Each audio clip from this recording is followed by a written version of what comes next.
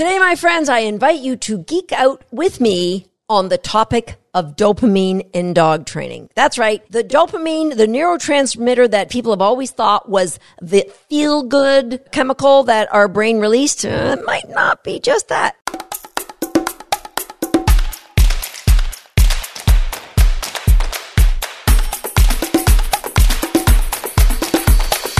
Hi, I'm Susan Garrett. Welcome to Shaped by Dog. And as I mentioned off the top, dopamine, which is the neurotransmitter that is released when people do things like amphetamines. It's always been assumed that they did it because it creates a euphoric feeling of happiness. Well, research in the last 15 or 20 years has actually led to us knowing now that it isn't so much about happiness. It's more about the drive to seek out happiness. And why is that important to us who train dogs? Because in order to make dog training addictive to our dogs, we have to ensure that our dogs are getting that dopamine release when they are working with us. So today's podcast, I'm going to do a deep dive to tell you about the science that has led me to the place I am with my dog training. Over the last few weeks, I have been doing this massive deep dive into the literature. I'm going to give a shout out to Dr. Pamela Reed, who when I reached out to her and said, hey, I'm looking for this particular paper, she actually found one. And it was one that I first heard about back in 2012. I was sitting in on a lecture by Stephen Lindsay. He was up at the University of Guelph giving this lecture where he mentioned a paper by Dr. Schultz. He was doing an experiment where they actually were able to measure the dopamine release in the brains of monkeys. And it was fascinating what they found out. It really made sense to me with the way that I was going about training my dogs at that time. But I'm getting a little bit ahead of myself. First, let me share with you, how does dopamine even get released in our dog's brains? And actually, you don't need to know this. We're going to get really geeky. It comes from your dog's midbrain, and then it travels to glands and muscles all over their body to get them to do things. It's what stimulates that action. Hence, it's more about motivation than it really is about happiness. And so what it does is the animal in training expects a reinforcement or a reward. And when that reward is greater than what they actually expected, that's what triggers a dopamine release. It's the difference between what was expected and what was received. And the exact same thing is true if the dog didn't expect the reward. And when that difference is greater, that is called a positive prediction error. I know the word error, it throws you all off, but it's okay. When it's less than what they expected, then that's actually a negative prediction error. And what happens, it shuts down dopamine production for a short period of time.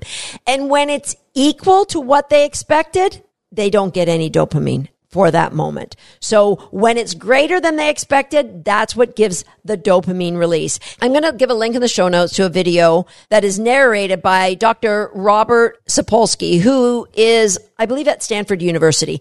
He was sharing this experiment where they had a cue and a behavior and then a reward. And what they were measuring when the dopamine release happened and how high that dopamine spike was. The cue was a light. Light would turn on, and that meant that the animal could now press a lever. If they press the lever 10 times, a reward would come out. And as long as that light was on, they could keep pressing that lever. And when they got to 10, they would get a reward. They expected that the dopamine spike would happen when the animal got the reward.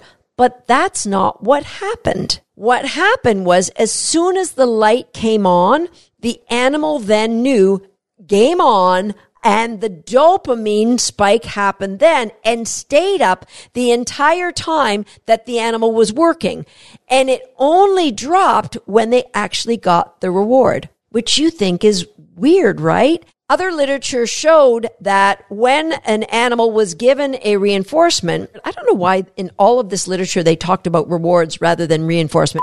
When the animal was given the first reinforcement, they were like, wow, this is good. Thank you. And they got a dopamine spike. But if the reinforcement was of equal value after that, or it was what they predicted, then they didn't get a dopamine spike. Kind of like if, I was lecturing at your favorite dog training conference and it was like in person, not these online varieties. You saw me and I was talking to somebody and you kind of came up and tapped me on the shoulder and said, "Hey, Susan Garrett, I got you one of these awesome vegan chocolate chip cookies." Well, at first the tap on the shoulder, I'd go, "Okay, I'm talking to somebody. Oh, vegan chocolate chip cookies. Well, thank you." And that would be great. I'd get a dopamine spike. This is awesome. And then a little later on, if you tap me on the shoulder and you said, "Hey, I got another one of this vegan chocolate chip cookies." Oh, cool. I'd take it. And this one had nuts in it too. Wow, my favorite. Boom, another dopamine spike. And then later, the tap on the shoulder, I would get excited already because 2 big hits. Yeah, the tap starts predicting the dopamine spike. And that's exactly how it was written out in one of Dr. Schultz's most recent paper. So as Dr. Schultz says, this is a little bit jargon heavy, but I'm going to repeat it with another quote from another great scientist. Dr. Schultz said, "The dopamine response is transferred to the next preceding reward predicting stimulus, the cue, and ultimately to the first predictive stimulus." So if there's more than one things in the chain, you can put a chain of things, then guess what? It also gives you a dopamine hit. All right, so I'm going to give you another quote from Dr. Mark Humphreys. He's a neuroscientist at the University of Nottingham. "The key to dopamine theory isn't just that the dopamine neuron signals the difference between the reward you got versus the reward you expected. It is that they also transfer that signal to unexpected things that predict rewards." AKA the transfer value that I've been talking about on pretty much every single one of these podcasts, right? The transfer of value, the thing before the thing. You pull out a clicker and your dog says, "There's a dopamine spike," because it means game on. You pull out a target. There's a dopamine spike because it means game on. You pull out a food lure. That's the same. So you might get a dopamine spike the first time the dog tastes it, but you're not going to get, it's then neutral. And that's exactly the question I asked of Stephen Lindsay back in 2012 when he first presented the original work of Dr. Schultz. I went down after the lecture was over. I went to the front of the hall and I said, "Listen, can I ask you a question? That paper that you presented, does that not mean dogs who are trained with lures are not going to get the same amount or frequency of dopamine spikes as dogs whose behaviors are shaped?" And he said, "In my opinion, 100%. So, you know what? I always look at these papers and go, "Susan, you're looking through your own colored lens. There's confirmation bias in all of us." But time after time, I'm reading the same thing. And it makes sense to me because that's what I'm seeing in my dogs and in the dogs that I'm helping to train my students' dogs, whether they be online or in person. Another really interesting thing that these scientists did is they then blocked dopamine production. And when they did that, what they found is the animal's motivation to work went in the crapper. One experiment, they had a corridor where a rat could walk down an experiment, and if they turned right, there was a pile of food for them. If they turned left, there was a pile of food double the size. However, there was a small little hurdle that the rat had to go over in order to get to that double the size of food. Now, when they suppressed dopamine production in the rat, they always went to the little pile. "Oh, that one's is too much effort. I can't go and do that one." But with a normal functioning rat with a normal level of dopamine production, they always went to the left. They always said, "I can take that little hurdle. I'll take that in one leap."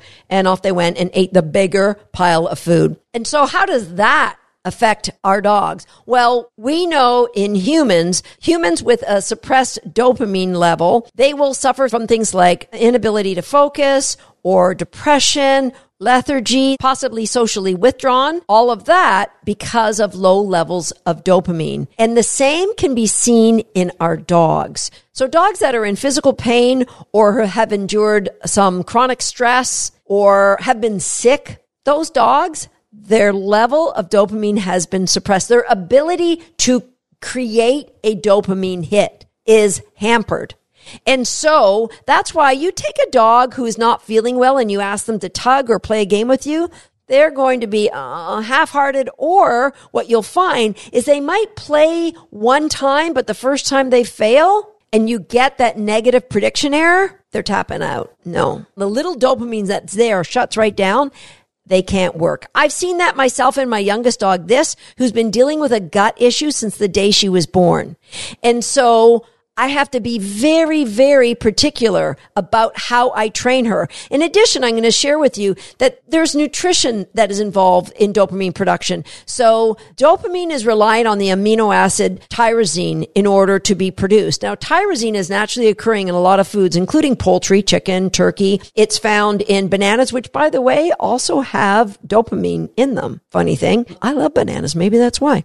It's found in pumpkin seeds. My dogs routinely get 1.5 teaspoons of ground pumpkin seeds. If you don't grind those pumpkin seeds, you will be visiting them once again on their way out because they do not digest in your dog unless they've been ground. Avocado is another source of tyrosine, and you can feed your dog small amounts of avocado. Again, you might want to check with your nutritionist or your veterinarian before you change your dog's diet, but those are things that contribute to the dog's ability to produce dopamine and to produce that dopamine spike. Now, what about if we go on the opposite spectrum? There is such a thing as having too much dopamine. And you will see that I personally believe that was a struggle that my long gone now dog Buzz struggled with. And Buzz, you may know, I wrote a book about him called Shaping Success. He was an awesome dog, but he was a little bit high, like a lot high. Now, he came to me as an 8-week-old puppy. He never would settle. He was always running around. He was a bit cray-cray back then. But back in 1996, when Buzz came on the scene, I had made a commitment that I wanted to train my dog in obedience and agility without the use of any physical or verbal corrections. I had made that transition with my dog before him, Twister, when she was about 2, but this was my first dog from a puppy on up. I was going to do it just all with shaping behavior. Nobody was doing this back then. Nobody was doing it in sports, that's for sure. And so I was the pioneer making a ton of mistakes. And the biggest mistakes that I made was in my experimental design, in how I set up my training environments, and how many mistakes Buzzy made. And so what he would do, it wasn't that, okay, it must be this. I'm going to try this. And every time he failed, he would get another dopamine hit because he was one step closer to getting it right. And so Buzzy was on such a random schedule of you're right that he could get higher and higher and higher. So too much dopamine in the body, and what can happen is that you get frantic behavior, frenetic behavior, the inability to relax, the, oh my gosh, I got to do something. In Buzzy, I always described him as a dog who worked hard and then crashed. And so looking back, I believe he was a dog who maybe had too much dopamine in his body. And one of the things that I do with my own dogs, kind of as a detox, as you may know, if you're a listener to this podcast, I love to take my dogs for walks. And my dogs, 3 of them border collies, love to run and hurt each other and chase each other. And that goes on for almost the entire walk. Well, at least one day a week, I will have them not do all of that ripping. You're just going to walk and you can sniff, and I don't put them on leash, but I tell them with me, and they just have calm walks. It's like our dopamine detoxing walk once a week. So you might identify with your dog in one of those 2 categories, and so you might need to make adjustments one way or the other. But the most important thing I'd like to encourage you to think about is your training addictive to your dog? Is your dog getting healthy dopamine spikes throughout the training? Because if you're training with a food lure, there's a very good chance the first time they get that bite of food, they are going to get excited and get that dopamine hit.